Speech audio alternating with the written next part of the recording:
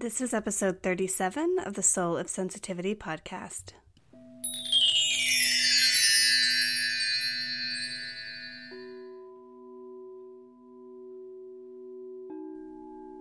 Hi, dear ones. It's Anna, the resident intuitive healer and witch over at sensitivityuncensored.com. Each new and full moon, I'll bring you the voices of sensitive, empathic, and creative pioneers, starting conversations to lift up the voices of sensitive souls who have a piece of the solution to help us all evolve out of the limiting patriarchal structures that bind us and start to create a new world that values us all.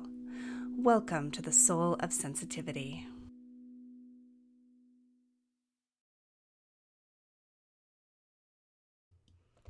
Hello, everyone, and welcome back to the Soul of Sensitivity. It is officially the second year of this podcast, and I could not be more thrilled. I am so grateful to you who listen, who comment, who rate, review, for my patrons who help pay for the financial support and give me the wiggle room to do this podcast. Thank you so much for all of you.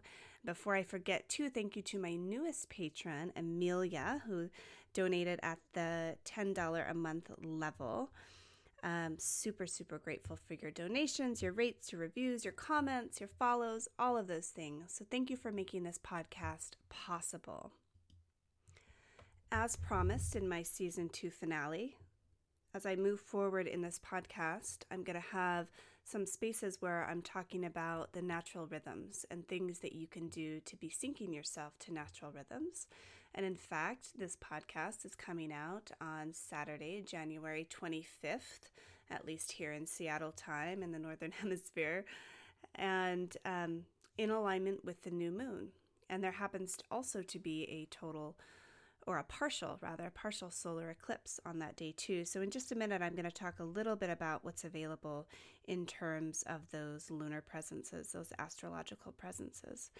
But we're in this kind of luminal time right now between winter solstice that happened on December 21st and the holiday that's known as Imbolc, which is February 1st, February 2nd.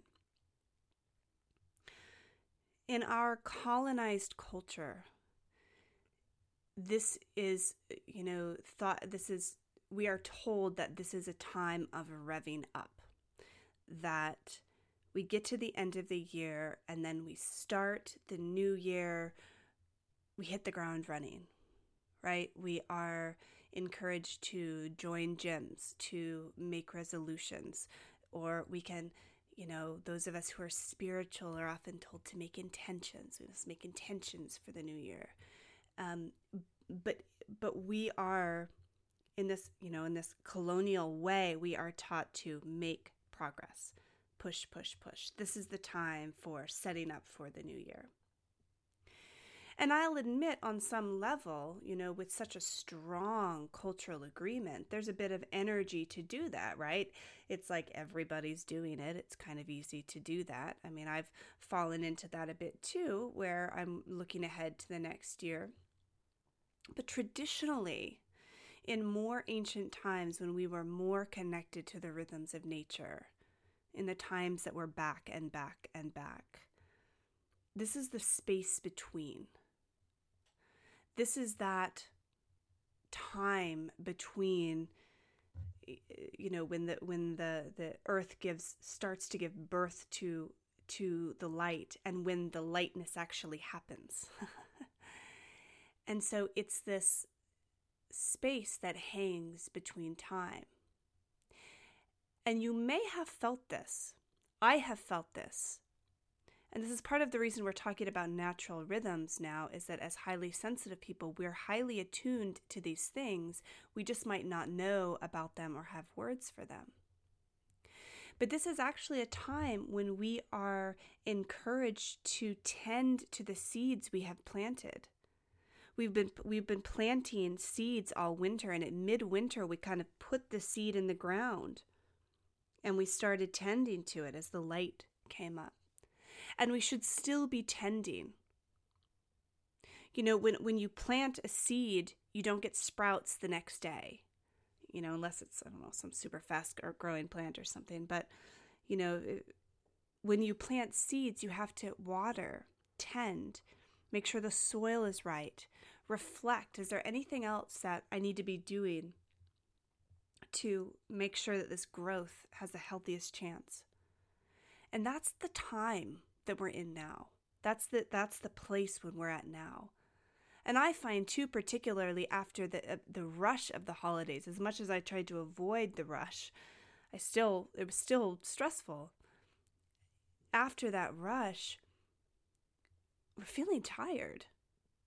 Some of us are feeling tired, and then we're encouraged to, go, go, go, go, go, go, go.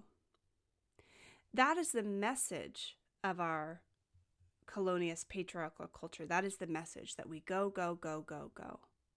That resting is weak, sensitivity is weak, all those things. So if you're feeling that, if you're feeling this kind of luminal time, if you are sensing that on a deep level, I invite you to embrace it. I invite you to embrace that this is that time. And it's a really lovely time to take advantage of, particularly with some of the energies we have happening starting January 5th today, if you're listening to this on the day that it's released. This time, this January 5th, is a new moon and a solar eclipse. New moons are when the moon is dark, and that's associated with the time of new beginnings.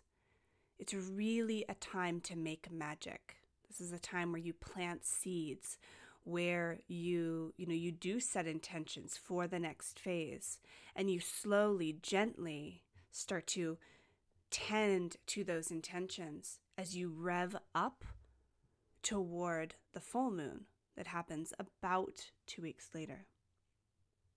We're also having a partial solar eclipse. Now, I'm not an astrologer, and so there are a lot of astrological websites that you can receive more information on the solar eclipse and the different planetary alignments that are at play here. But as a basic overview, this combination of the new moon and partial solar eclipse, there's something that lends towards understanding, finding, and deepening our soul purpose and our destiny, taking that to the next level. So whatever it is that your soul, that you at your soul level is built to do, this is the time when you need to deepen that, to deepen your knowledge, to deepen your wisdom, to expand on a particular aspect of your soul's destiny and start to take some of the actions to move forward in that. In any sort of eclipse, it means that something is hidden, right? So this is the time for, really connecting deeply with yourself to figure out what is it that's just underneath the surface. What part of me has been hidden from myself? This is the time to step up and step in, to ask hard questions about your soul's work in the world. And if you're listening to me and you're like, I don't know what my soul's mission is, I don't know what my purpose is, this is the time to figure that out.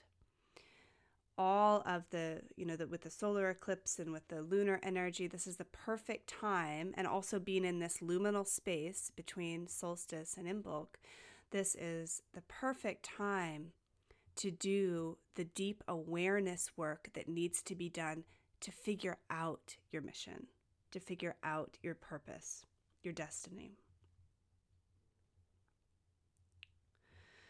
If you're needing help with that, I'm just going to put a little bit of a plug here, but the Spiritual Hygiene course is coming up in Seattle, January 13th. It's a Sunday, an all-day event. Those tools, they help you with boundaries. They help you with the basics of keeping your aura clean, but on a greater level, they help you come home to yourself. Those are tools that help you strip away all of this noise that you've been listening to about who you are, what you're supposed to do, all those things, they help you strip that away and get down to your soul's voice, to hear your soul's voice and get down to that level. So there are a lot of rituals that you could do on Saturday, on January 5th, along with the new moon and the partial solar eclipse. And if you don't have the times for these in your area, I really recommend that you pick up, you can Google it also, but look at the times that the moon is new and when the partial solar eclipse is.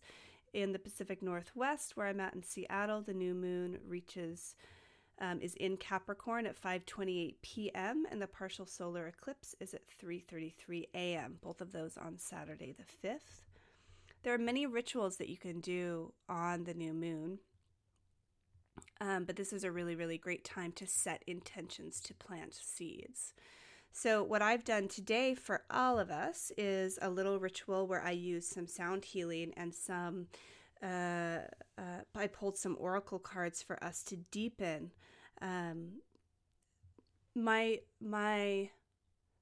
how do I say this? My thought process was, or not even my thought process, but what I felt was necessary was to deepen just this information that I'm giving you with a bit of an oracle here about what needs to happen. And so my intention as I pulled these cards was holding the energy of the listeners, holding the energy of you while I pulled these cards. I am using, hold please. I am using the Illuminated Earth Oracle. I just picked these up around the solstice time. They are by Claire Mack. I think they're brand new. Oh my God, I love them. Claire Mack, if you're listening and on the random chance that you listen to my podcast, we need to talk about your deck of cards because they're amazing. So I use this deck, and the way that I work is I go into some sound healing first for myself to vibrationally come into a nice place. I talk to spirit, I get into that sort of place, and then I shuffle cards and pull. So here's what I got. So the first card I pulled, the word is deluge, and it just looks like this rain cloud just dropping this like massive storm on the land. And the message that I received with this card was, get ready, here comes information. Is the soil ready to hold it? So this is a time when you have access to information. This is a time when you have access to information about your soul, your path, your purpose, what seeds are needed to move forward. And this card asks, are you ready? Because information is coming. Have you prepared the soil? Have you tilled it? Is it ready to hold all of this information? You need to get rid of distractions. You need to provide for the time, for the space to allow yourself to hold information. So can you clear some space in your calendar tonight, right after the new moon? Can you tend to yourself, to your body, to your psyche, clear out distractions so that you can hold what is coming? That's the first step. The second card that I pulled was childhood. And I love this card. I get tingles when as I'm reading it now, but the message that came for me with this card is the answers have always been available to you. You have known your soul's purpose since you were born. In fact, you created your purpose before you came here, and you had much easier access to it before you became an adult with responsibilities and conventions and, language even. Can you find that childlike, playful, dreaming state that you had in childhood? When those summer afternoons stretched out so long that sometimes you just laid on the floor and you weren't sure if you were sleeping or awake, but you were relaxed, there was nothing to do. That's when that information comes. So along with tending to the soil, finding an activity that allows you to be playful, to access the state that was nearly always present, or depending on your childhood, it was present. It was much more reachable for us to know exactly what we were here to do before we were told all of the shoulds, right? Those damn shoulds. And then this last card that I pulled is fire is the word. And when I look at this card, and the sense that I get inside is that this is about transformation. When we look at the new moon, we're looking at an entire cycle. We're looking up not only to the crux of the full moon, but also all the way to the next new moon. We're looking at the cycle. And depending on planetary alignments, we could be looking further too. But the sense that I get is you have the energy available in the cosmos to make shit happen. So if you prepare the soil, if you allow yourself the time, the space to hold information, if you can get in that childlike space, if you can play or dream or color or, Jesus, I don't know, finger paint, whatever you did when you were a child, lay outside and look at the sky. The seeds will be planted. Your soul will hold that knowledge that comes, the wisdom that comes. And you'll be able to take fiery, transformative action.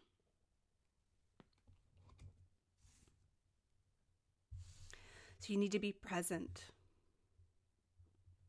You need to respect that childlike aspect of yourself that had information. And then hold yourself in integrity for answering the call of your soul.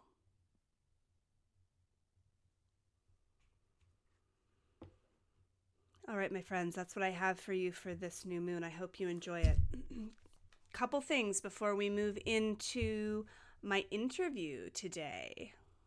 It's going to be a really fun interview, actually. It's about relationships. But a couple things I have to tell you that's really important. First of all, if you're listening to this bright and early on the morning of January 5th, know that at 10 a.m., I'm having a website launch party because my new website, Hip Hip Hooray, is finally out. It's so exciting. It looks much more in alignment with the work that you've come to associate with me in this past year, at least. So if you are, what am I trying to say? If it's before 10 a.m. Pacific Standard Time on January 5th, and you want to come to my launch party, join me on Instagram. My handle there is sensitivity_uncensored. If you join myself and the amazing Rebecca Woodmass of queerit.co, then you will be able to pick up some awesome prizes. You'll be entered into a drawing to win a bunch of prizes from me and from Rebecca. So please come and help me celebrate. That would be amazing. I would love that. Couple other things are shifting. It is the new year after all, and really it was time to make a few shifts. So the first is the shift to the website. The second thing is that this is not necessarily a shift, but that my spiritual hygiene course is happening in Seattle, January 13th. It's a Sunday, all day long, and I've got more spots. Is one of them yours?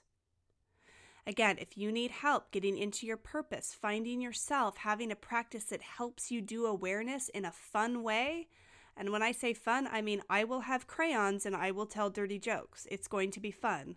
Trust me, ask any of my students. I'm not too bad of a teacher. This is a really, really great course to teach you how to keep your aura clean, clear, keep you separate from others, and more importantly, separate from the bullshit that tells you who you need to be. Because you know what? Our world is just not going to survive with all of us maintaining the status quo. So these are some of those tools that help you bust out of that for yourself. Yeah? January 13th, you can head over to my website, sensitivityuncensored.com/school to sign up for that. The Refuge for Sacred Rebellion, my membership group, is now free. Holla, it's also not on Facebook anymore. Double woot woot, because I don't like Facebook. It's too busy for all of us. So I have moved the Refuge to Mighty Networks. I'll put a link in the show notes for you to join. I'll ask you a few questions before you join, and then Viola, you're part of our network.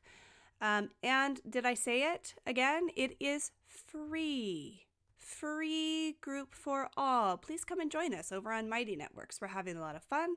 We're having weekly videos, chit chats. Every now and then I give you a guided meditation. We're having a lot of fun. If you're a supporter of Patreon, please come over to the Refuge. If you're a member of the Refuge, consider supporting me on Patreon. See how that works?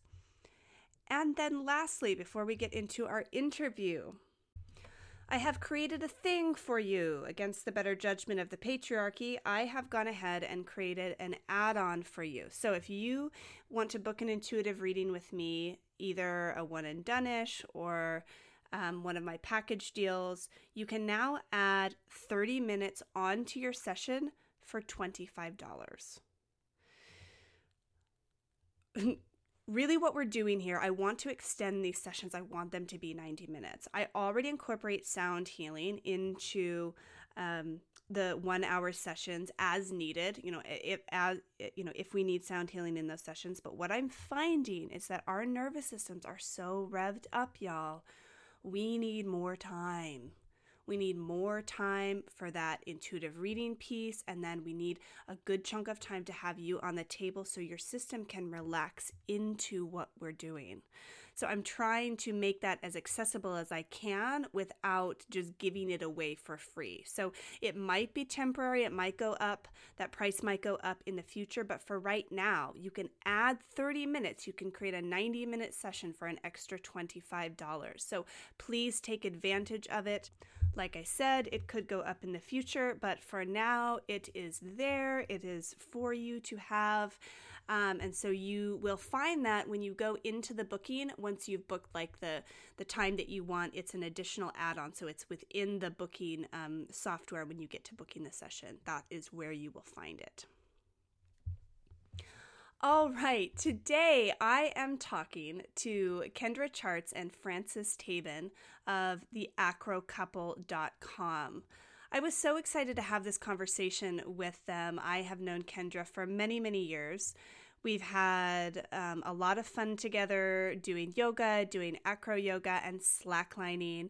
And she and her partner, Frances, have a really awesome perspective on how to use acro yoga to help keep their relationship intact. They are two highly sensitive people, and they found that being in their bodies together and working on communication through the fun platform of acrobatic yoga is a really, really nice complement to their relationship.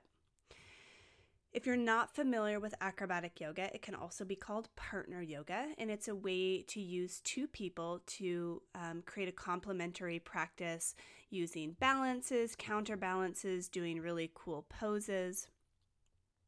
And when done right, it requires an incredible amount of communication.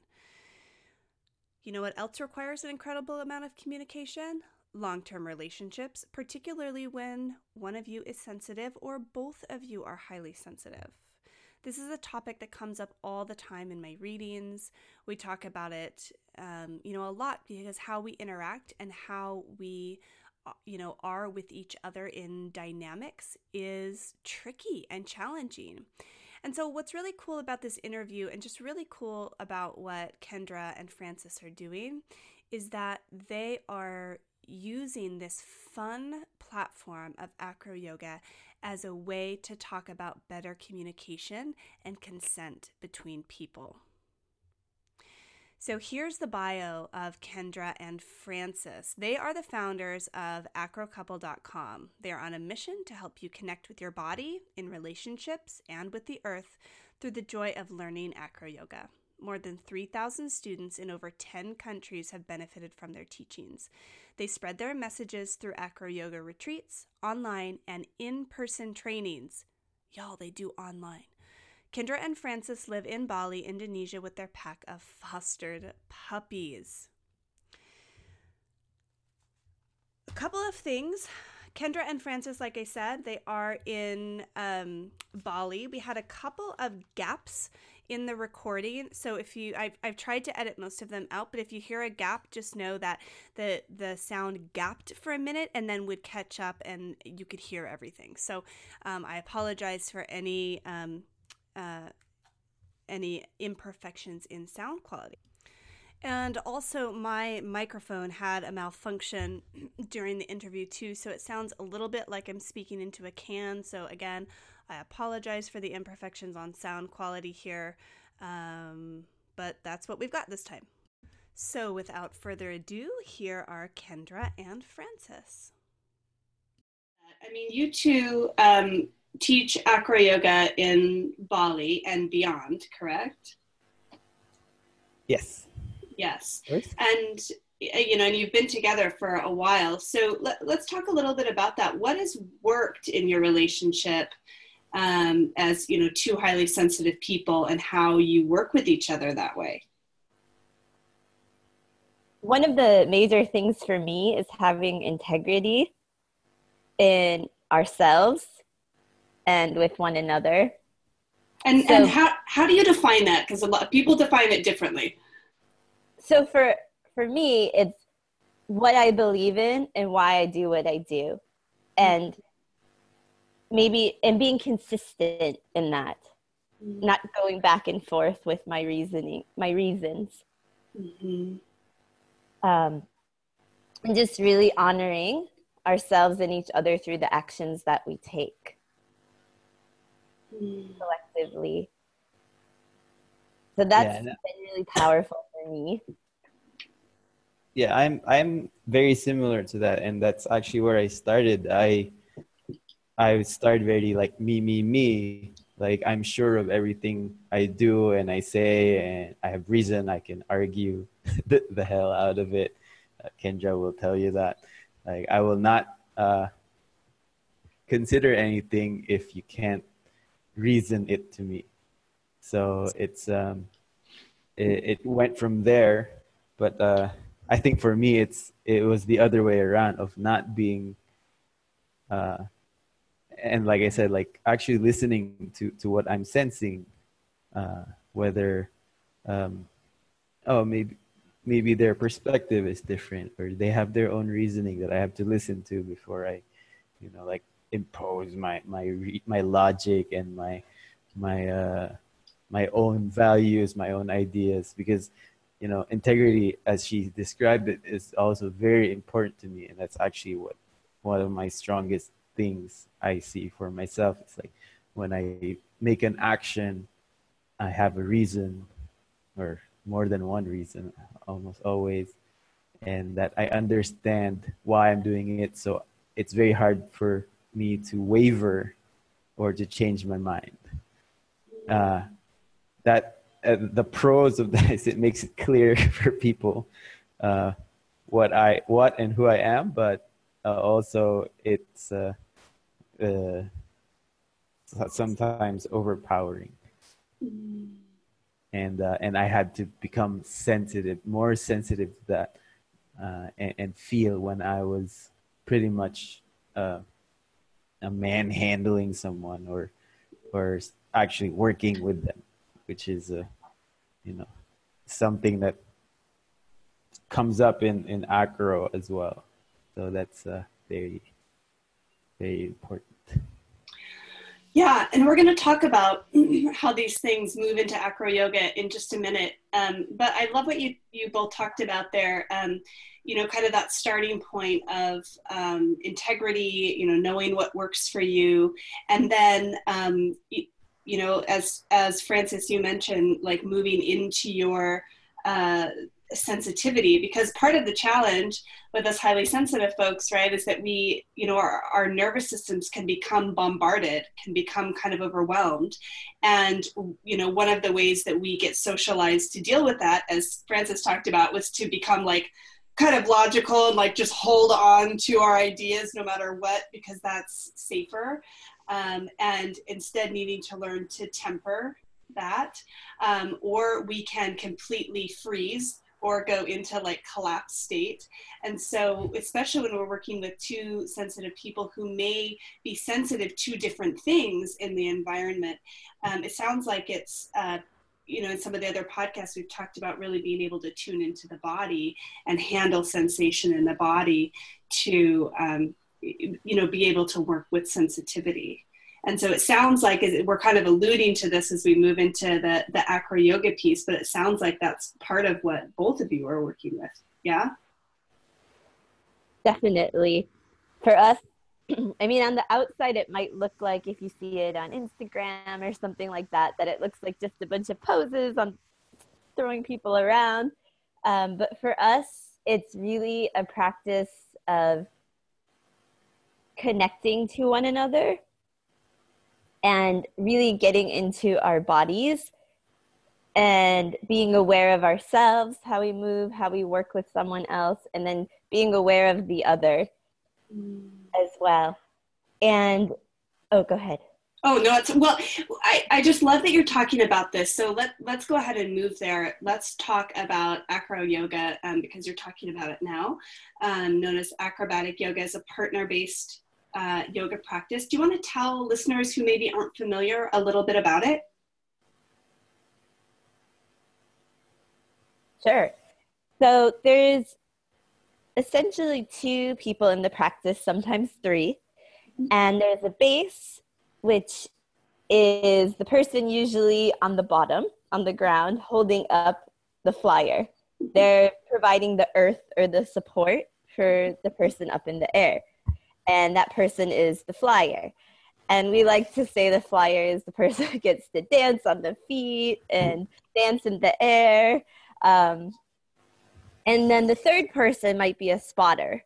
And the spotter is the person that provides extra support, either through physical assisting or through an eye of visually assisting. Awesome. And so, I live in Seattle now, and I met you when I lived in San Diego, and we were at a training where we were doing lots of acro yoga, except I kind of wasn't because I was injured, but, lots of acro yoga. And I've been involved kind of peripherally in some acro yoga communities. And in some ways it's looked at like a sport or a physical activity. And there are different, we can talk about that in different ways. But then what I hear you saying is that it also is a practice of developing trust and working out relationship stuff with other people. Yeah. Can you talk about how that works, like those interactions? Sure. I mean, for us, we find it's a really safe space that we can provide and cultivate the patience and love and support for each other. So we do that by moving slowly, really communicating to one another, using our breaths. We are definitely not like checklist. We have to get all these poses. To us, it's something deeper than that, and something that really allows us to cultivate the trust physically in our bodies so that we have access to the freedom to relax into trust with the partner as well. And we find that this type of practice is a really great place to start cultivating that. That makes a lot of sense, because you would actually, in an acro yoga practice, you have to be in your body, noticing what sensations are there, and then be able to communicate what you're sensing to the person who is either supporting you or who you're being supported by in a way that they can understand. I mean, it sounds like a wonderful metaphor for all of that. Yeah, I actually find it's a wonderful metaphor for any relationship in life, and that's the part of it that fascinates me so much. Like, it's so simple when you look at it. It's a physical action. You both know what you're trying to make happen, and you can do it in so many different ways. You can power through it, which we do a lot in life, or just like, we'll just do it. We'll just make it happen. You can, find really the technique to do it. And there's also that way of getting an expert somewhere. Or the best way for me is really finding the strengths of each person and bringing that together. And it makes everything so easy, like so effortless, and things just happen. And, like, that's the thing I find rarest in actual life, of like people in their relationship really working together towards what they want collectively, even if it's two people that that don't like each other. It usually becomes like a fight, always a fight. But if we just find the time to communicate and really come to the understanding, we don't like each other. So we have to come to the agreement that our relationship is one of not relating. So when you make that happen, then you get the goal. No one's angry, no one's fighting, no one gets hurt. You can kind of find ways to kind of stay out of each other's way. But, you know, if you don't like each other and you want to muscle the way, usually someone ends up getting hurt. But yeah, like that's what I mean. Like as far as as analogy of human relationship, Acro embodies it in such a very simple, raw way that you can really discover what your tendencies are and how you generally handle relationships when you start practicing. But that, like you said as well, it's not always practiced that way. Usually the goal is like a checklist of like, you know, bird, and then, oh, I can do that. What's the next thing? So if I could illustrate it in terms of yoga, it's like, you know, why not just stretch, you know? But when you practice yoga, you practice self-awareness, and you practice mindfulness, and you practice being sensitive to your own body, your needs, to what you can do at the present moment. And just like, it's the same to me, except extended towards the realm of relationship. Practice mindfulness, now sensitivity and adjusting. Because now you're not just alone. You have someone. And then you have to listen to that feedback and act accordingly. And I feel like that's lacking a bit in the practice. And that's actually what I want to encourage together with Kenya. Yeah, you know, I've been following you too online for a little while because I like, excuse me, how refreshing your take is on acro yoga in general, and just kind of what you were speaking to, Francis, here, where, you know, it like you said, it's a little bit like the power yoga scene in some ways, you know, where it's like you come in, you know, and it's like you can do all these cool things, and you can just take it at face value, but that's not sustainable, right? Like just like going and doing power yoga every day is not sustainable, which those of us who have had injuries or been teachers can attest to. Performing acro yoga that way, and even that word performing, right, you know, is not sustainable long term. And I mean, if I can even be so bold as to, I mean, I can really even see this as kind of a representation of what's happening in our culture, where we don't often, especially nowadays with social media, take the time to slow down, listen, and learn how to relate to one another. We don't learn, we don't have a lot of spaces to learn how to be in mindful relationship with each other unless we go to therapy, right? Which is still a little bit taboo, but we don't have any other place to learn that, because we only learn from our family of origin and the culture around us, which is, you know, not set up super well for mindful relationships. And I've actually seen, I mean, in my practice, I see people who need, you know, want to work on relationships, and those who have been hurt actually in an acro yoga community because of the way that the community is structured around doing cool poses and not around communication. So yeah. I've just loved watching you two and love watching your site. And we've kind of covered this, but I'd love to hear from either of you, like, you know, how you're really focusing on doing it different, how you teach differently.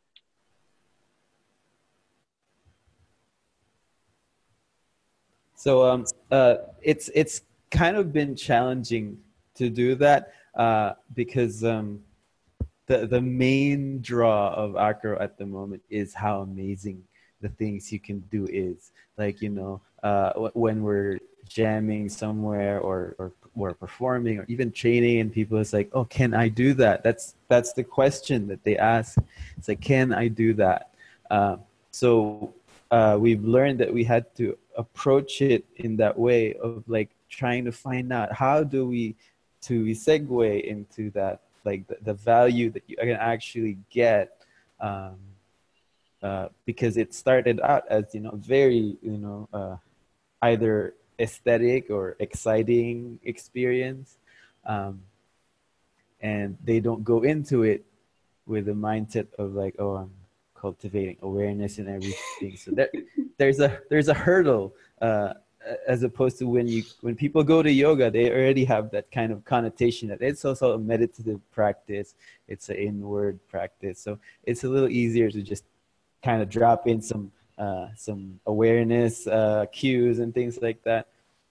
And if we show it in a way that it's really just it's going to be more introspective collectively as a relationship, it doesn't really draw that much people. So we're trying, like I'm actively trying to find exciting way to just highlight that, and with the things we've been writing about, just little things, of oh, you could really work on this through acro, or experience this, or strengthen communication or sensitivity.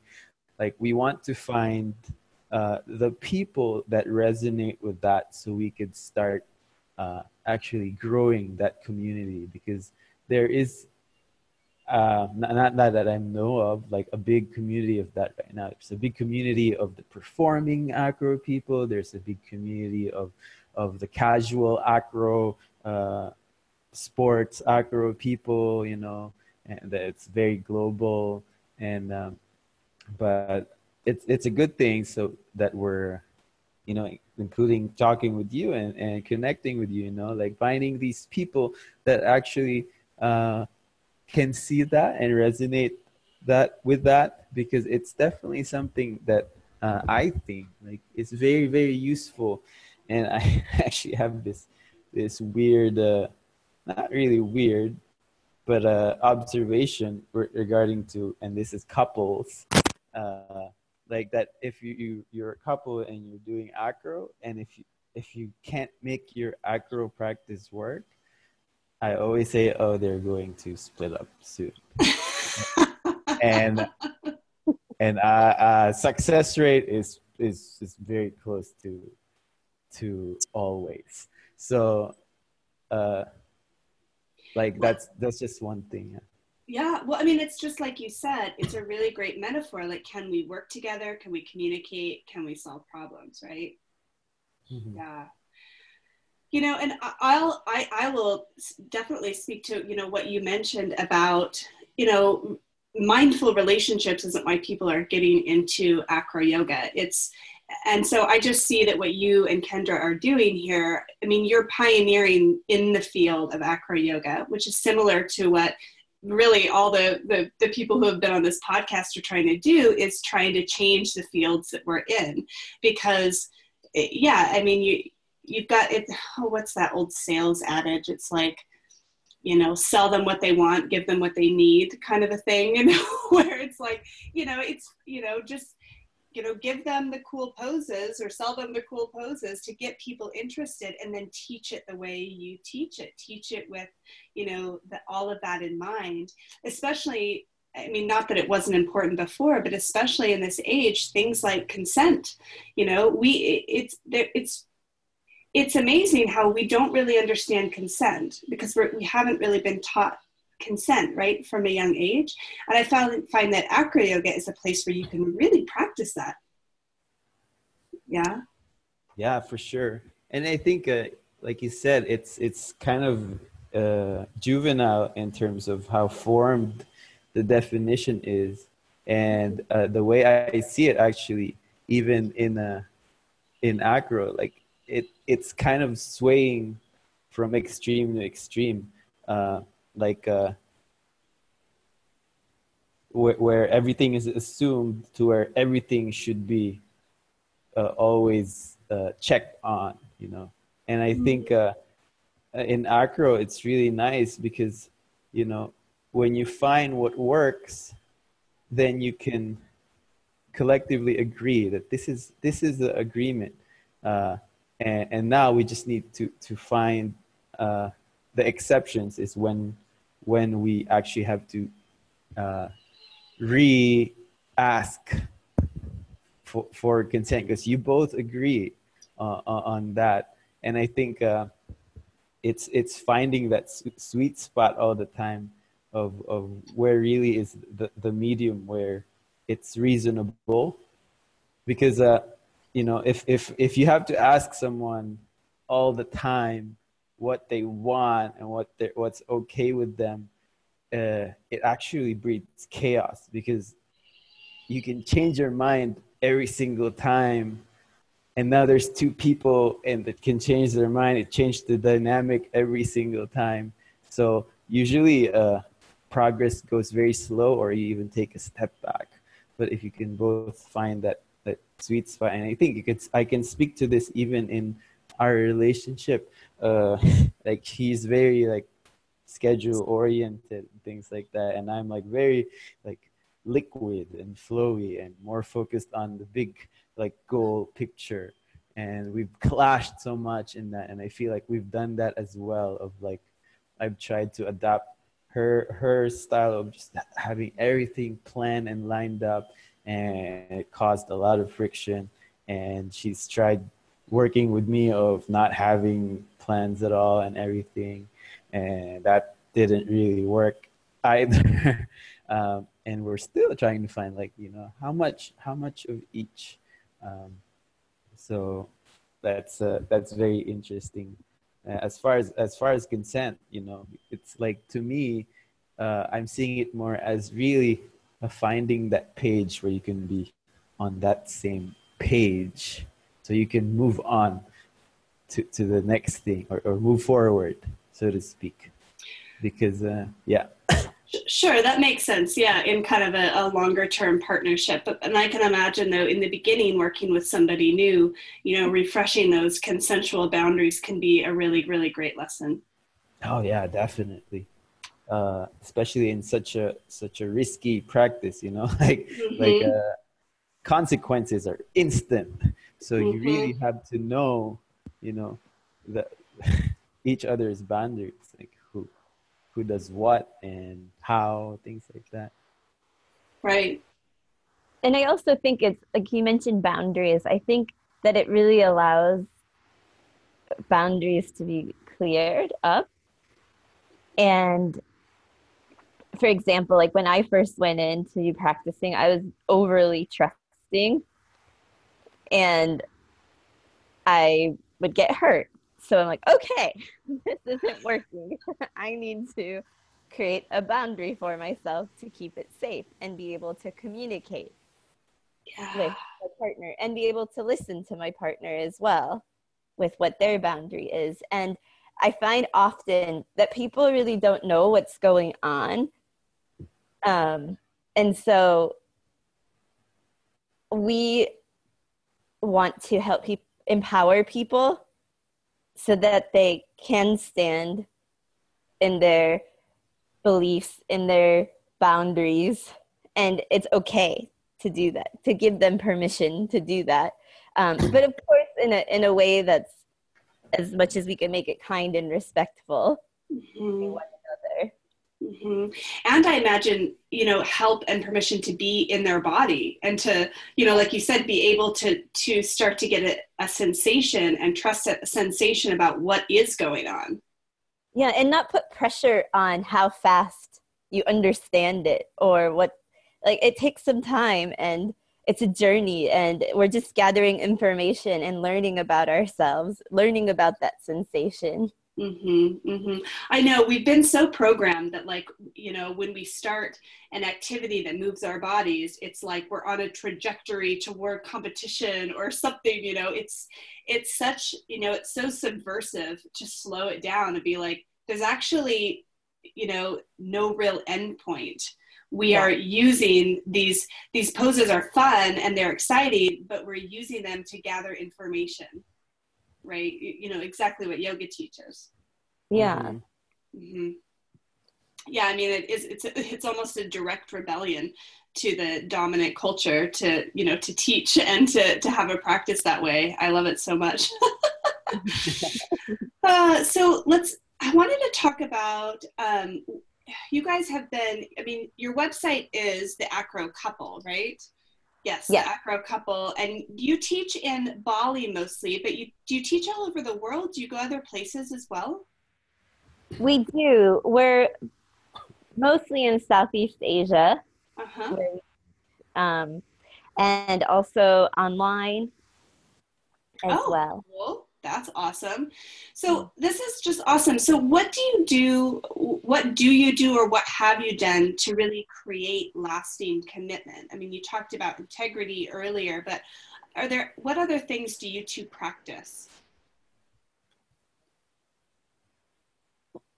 Well, for me, I think it's a lot of around the idea of commitment, or I like to call it devotion.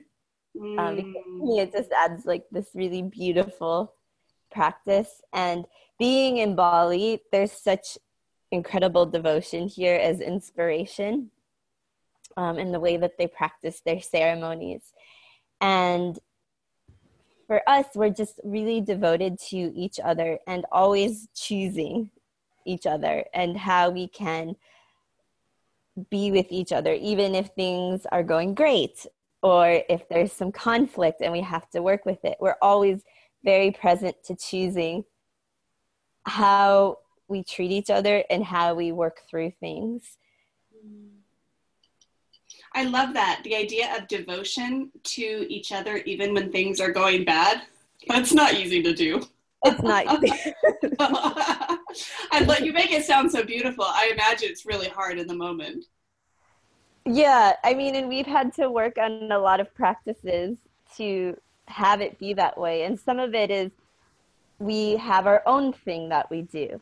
Mm-hmm. Like I go take a class, a yoga class, Francis goes for a walk or whatnot. We have our own practice where we can be with ourselves so that we're always in a place that we can listen to each other when we come back together, and we also have our own identities still.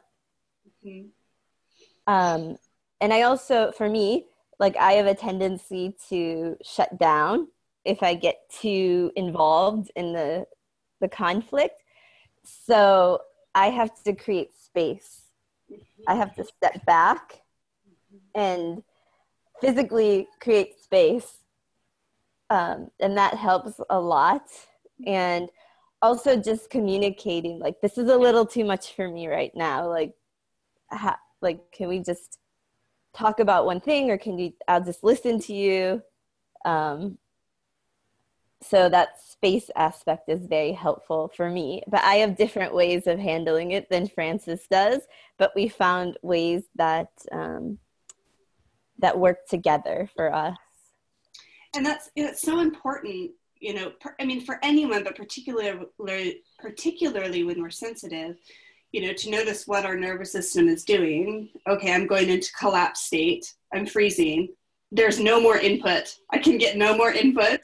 So needing space, that's been one of the things that's helped me. I tend to collapse as well. And so for me, being able to say something like, I really want to come back to this, but I have to go get untriggered. Like I can't do anymore. And it's just, I'm overloaded. Yeah. Mm-hmm. It's such a helpful tool, particularly when our partner understands, like, oh, she literally cannot do anymore right now. Yeah, I mean, there's so many levels to it, and it's self-work is definitely important. You know, all these techniques to let things go, to kind of reset, reground, and things like that. They're very important tools, especially for sensitive, because we can't control our sensitivity. All we can control is what we do with the stimulus. You know, it's like, you know, I always like using Superman. You know, when he discovered all his powers, he's like overloaded. You know, and he had to shut everything down, learn to focus. Like I focus on one thing, yes, I can hear everything, but my brain, it has that power to focus. And that's really actually very important. And then as far as, that self-work, it changes when you put it into a relationship. It's you can't just start ignoring the other person because you have to do your own work. You have to make it known, like, oh, why are you doing that? Because I want to stay in this working relationship, in this romantic relationship, in this friendship, whatever. You have to communicate that so that your goal is not just selfish of I want to stay sane, but you also have that goal of I'm doing this because I want to stay calm so we can talk about it eventually. And having that in the background, or not really in the background, it's like the backbone. Like even when you're angry and everything, if the backbone is that you're committed and devoted, you want to stay in the relationship, you find all these tools so that you can stick to that. And speaking in acro terms, which I always love to do, it's like, what pose you're doing. Oh, I want to do splits on your hands. Oh, I can't do splits. Okay, so let's step back. I'm going to work on my splits and then come back to you. It's not like, oh, I'm going to find someone who can do splits and do it with that person. So because that's an option as well. Yes. That will happen if your main backbone is not to stay in the relationship. If your goal is just to do the pose, then you'll find someone you can do that pose with. And that's, I think, one important thing to me. No matter how angry I get or how frustrated I get, what I always fall onto is like, what do I really want? Or what do I choose? And that's goes back that. So then it makes me find things that I can do, what I can talk about, the coping mechanisms, or even just solutions, up front. And that's been a huge part of it, and it makes it stronger because now you have all these tools, techniques that, oh, if this happens, I know what to do. This happens, or even better, I don't see how that can happen because I have these things in place. So yeah, like really good things.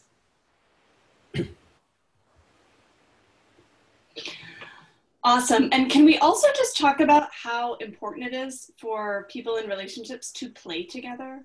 I mean, I don't know about you two, but my husband and I definitely got into a rut of like all we did was work. Like we worked and we strategized and we worked and we strategized. We had a child. We never played together anymore. And so, I mean, the practice of acro yoga gives you a space to play also, which is so important for, serotonin and dopamine and the things that make you love each other.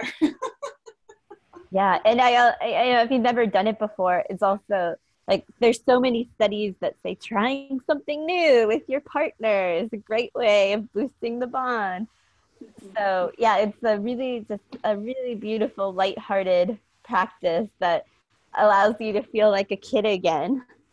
And to do it with your partner is amazing. To play together, the best. Yeah, it is.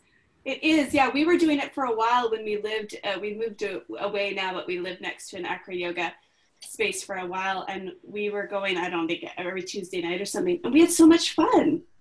It was so much fun to be able to play that way. And my husband had never done it before. I did acro yoga before very, briefly, but he had never done it before. And we had so much fun. Yeah, we find that it's almost like pressing a reset button in life, to go and just spend an hour at a class or 5 minutes playing. And what was such a big deal before, or if you're feeling super tired before, like it's just a nice little reset button that gives you that boost. Well, it's amazing. And, you know, unless you're doing yoga or you have kids, you never move your body that way. Yeah. You know, and, you know, we've been talking about this a lot in season 2, but, you know, embodiment, being in our bodies is so important for grounding and resiliency and building capacity and all these things that we need. And play, it's fun to be in your body that way. Yeah, like play is really, you know, it's the opposite of work. You know, we all know that. So, like, you know, the things, unless you really enjoy your work, which is awesome, but work usually is a lot of effort, and and you get tired, and you feel that tiredness. When you play, you get tired, but you only feel that when you're done playing. It's like it's energizing tiredness. I don't know how else to say it, because it refreshes your body. It gets your blood going. You're excited. You don't worry at all. You just enjoy it, and it's definitely something, you know, like for adults, you know, that brings back how it feels as a child, of like, oh, I can just do things. I don't have to worry so much and stress so much. And I've actually have gotten that uh, challenge, because I like to work a lot and train a lot, uh, and I always, Kendra always like, can we just do something easy? You know? Fun. Or fun. Can we just play? Yeah. It's awesome. And I love how this practice, you know, helps you feel confident and trust in your body. And you mentioned that you have a few tips, some things that people can do to, you know, right now even to feel confident and trust in their body. Do you want to share those with us? Yeah, so one of my favorite ways is to actually just move your body in any way. Just get up, 5 minutes, just move around, dance, put on your favorite music, stretch, walk, whatever. Just get moving, because it's the number one way to connect back to yourself, is to physically get back into your body and move it. Yes. And for me, it's also sleep. So just taking a little nap. You can do that right now if you even have just a few minutes. Gosh, Taking a you know, little. yeah, Yes. movement and naps, right? If we could just do Yeah. movement and naps, that's all, basically all I did my holiday, movement and it was fantastic. Yeah, and also just realizing that when you move your body, it builds your awareness of being in your body, and you're just like, you know, I'm always looking when I make a movement. I was like, wow, I can actually do this. And when you explore these even weird movements, you know, like climb something, uh, and then you actually, because I think the pitfall for us humans is that we mindlessly do something, and we end up taking those things for granted. Like, oh, you know, like I can write with a pen, and then, you know, I hurt my finger. Now I can't do it, and it's so hard. And it's like, I wish I could use my finger again. Of really just appreciating that. That actually, I think, gives you confidence of, like, you know, of the things you're actually able to do. I can run. Wow. You know, so maybe I can go a little bit further than that, because this I can do pretty easily. And, you know, even dancing, like we Kendra takes me to a dance class. Like, oh, I could actually pull some of this off. And so now I have a little more confidence with doing some things like that, where I thought, like, no, I don't do that. And I go from no to like, oh, we could actually incorporate some of that into a flow or something, or make a move out of it or something like that.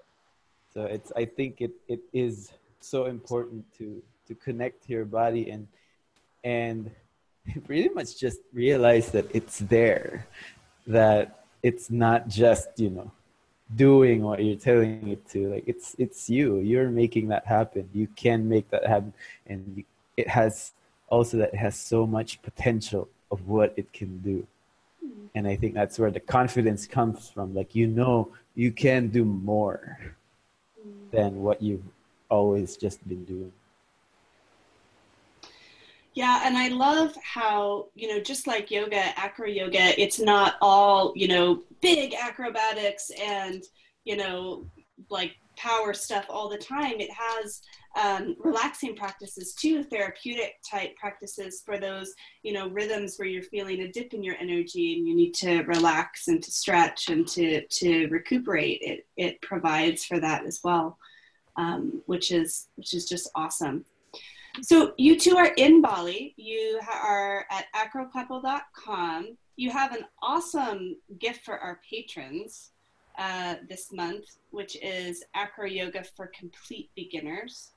I'm super excited about that. Do you want to talk about that a little bit? Yeah, so it's a 2-part course, and it's a video course, and it's going to be all about mastering the basics for building confidence and creating connection. So we'll talk about some of the aspects of creating that connection and confidence. And then in the second part, we're going to get into the actual physical body, and we'll teach you several different poses to get you started. That's awesome. I can't wait. That's going to be fantastic. And you guys do retreats. You host retreats in Bali, don't you? When do you host most of your retreats? We actually are going to be hosting retreats in the Philippines. Ooh. This year, yeah, in Siargao, Philippines. And we'll be doing that in September or October coming up this year. Oh, fantastic. So if you need a warm getaway, start marking your calendars now, setting some dates aside. That would be amazing. I will share everything else in the show notes for everyone who wants to get in touch. Remember, everyone listening, that Kendra and Frances do online teaching as well. That's super, super exciting. But for both of you, I'll ask you each, what's the one thing you would like our listeners to know? Well, for me, when you just, especially if you're sensitive, I think you also you should know and be sensitive to your own potential.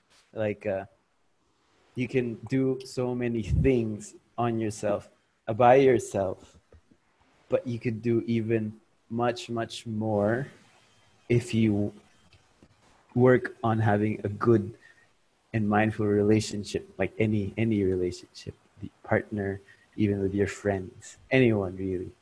You could make so much more bigger things happen, more effective things. That's really what I want people to know. And I want people to know that the power of nurturing your body and getting into your body and building that relationship. So whether that's through sleep, through movement, through massage, food, just really how important the physical body is to our well-being, to our confidence, to our own empowerment. Awesome. Thank you, Tus. Thank you so much for being here. Thank you for having us.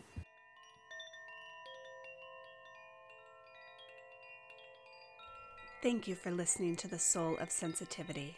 Show notes, links, and references from today's episode can be found at sensitivityuncensored.com. If you'd like to read more about high sensitivity or intuition, sign up for my mailing list, book an intuitive reading with me, or learn about my membership group or school, please visit my website at sensitivityuncensored.com.